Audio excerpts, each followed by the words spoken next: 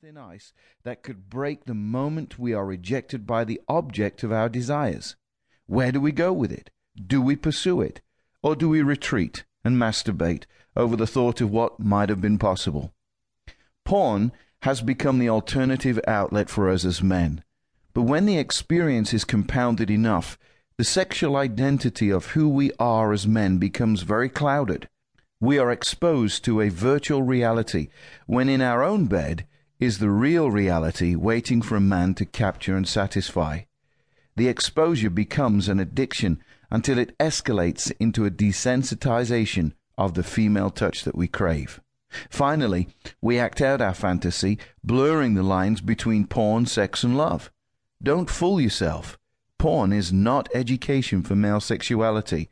It is simple entertainment that creates a false world and develops the most destructive time bomb to who we are, real men. Part 1.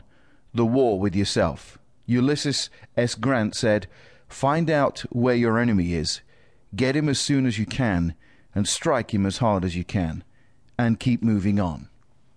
Chapter 1. Castrating Casanova. Can you really satisfy your wife? Song of Songs, chapter 1, verse 16. How handsome you are, my lover. Oh, how charming. Our bed is verdant. In Casino Royale, a former KGB agent called Lashif had captured the icon of masculinity, namely James Bond. It is a rare scene for 007 to be totally naked on screen, about to be tortured in a manner that makes every man wince, straddled over an abandoned dining room chair with the seat kicked out. The hands of Britain's most famous agent are tied behind his back, while his genitals are suspended in the seatless chair hidden from the camera's lens. Lashif confidently looks at Bond while swinging a rope with a knot tied in the end like a lead weight. You know, I will never understand all these elaborate tortures.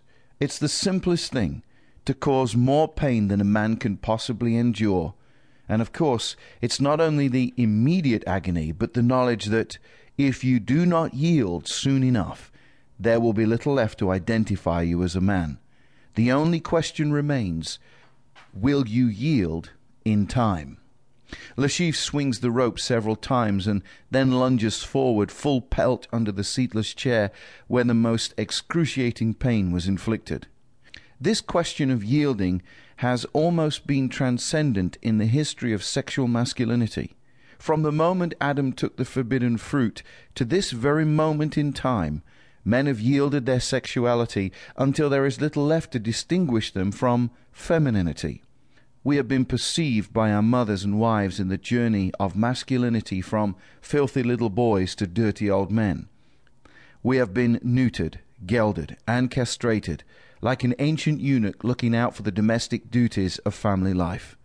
The irony is that such eunuchs had their genitals preserved in alcohol termed as precious treasure, and had them returned to them upon death and interred with them, so that in the next life they could be real men. I am not speaking about men like Lance Armstrong or the comedian Tom Green and their fight against testicular cancer, having one testicle surgically removed, but the willful and deliberate emancipation of our sexuality from our most precious treasure, the penis. The ancient victors used to castrate their captives as a sign of removing their power as men, enslaving them in domestic service. Now this sounds like the average bedroom in America today. Pierre Abelard, the 12th century French philosopher, theologian, and preeminent logician, had a legendary love affair with Heloise. He wrote to his lover 113 passionate letters, seducing his way into her home until the relationship was separated by her guardian, her uncle Fulbert. The Frenchman still met with Heloise in secret, pursuing her despite the dangers of being caught. Abelard wanted to make his bed verdant and charming, seducing his lover with masculine passion. How many men today, like Abelard, deeply desire a verdant bed with their wife in place of porn and masturbation? Ultimately, it cost him his testicles, literally. Fulbert castrated him, leaving Heloise in a convent and turning Abelard into a monk. There is a cost to making a bed verdant. Although our testicles are not on the line in our culture,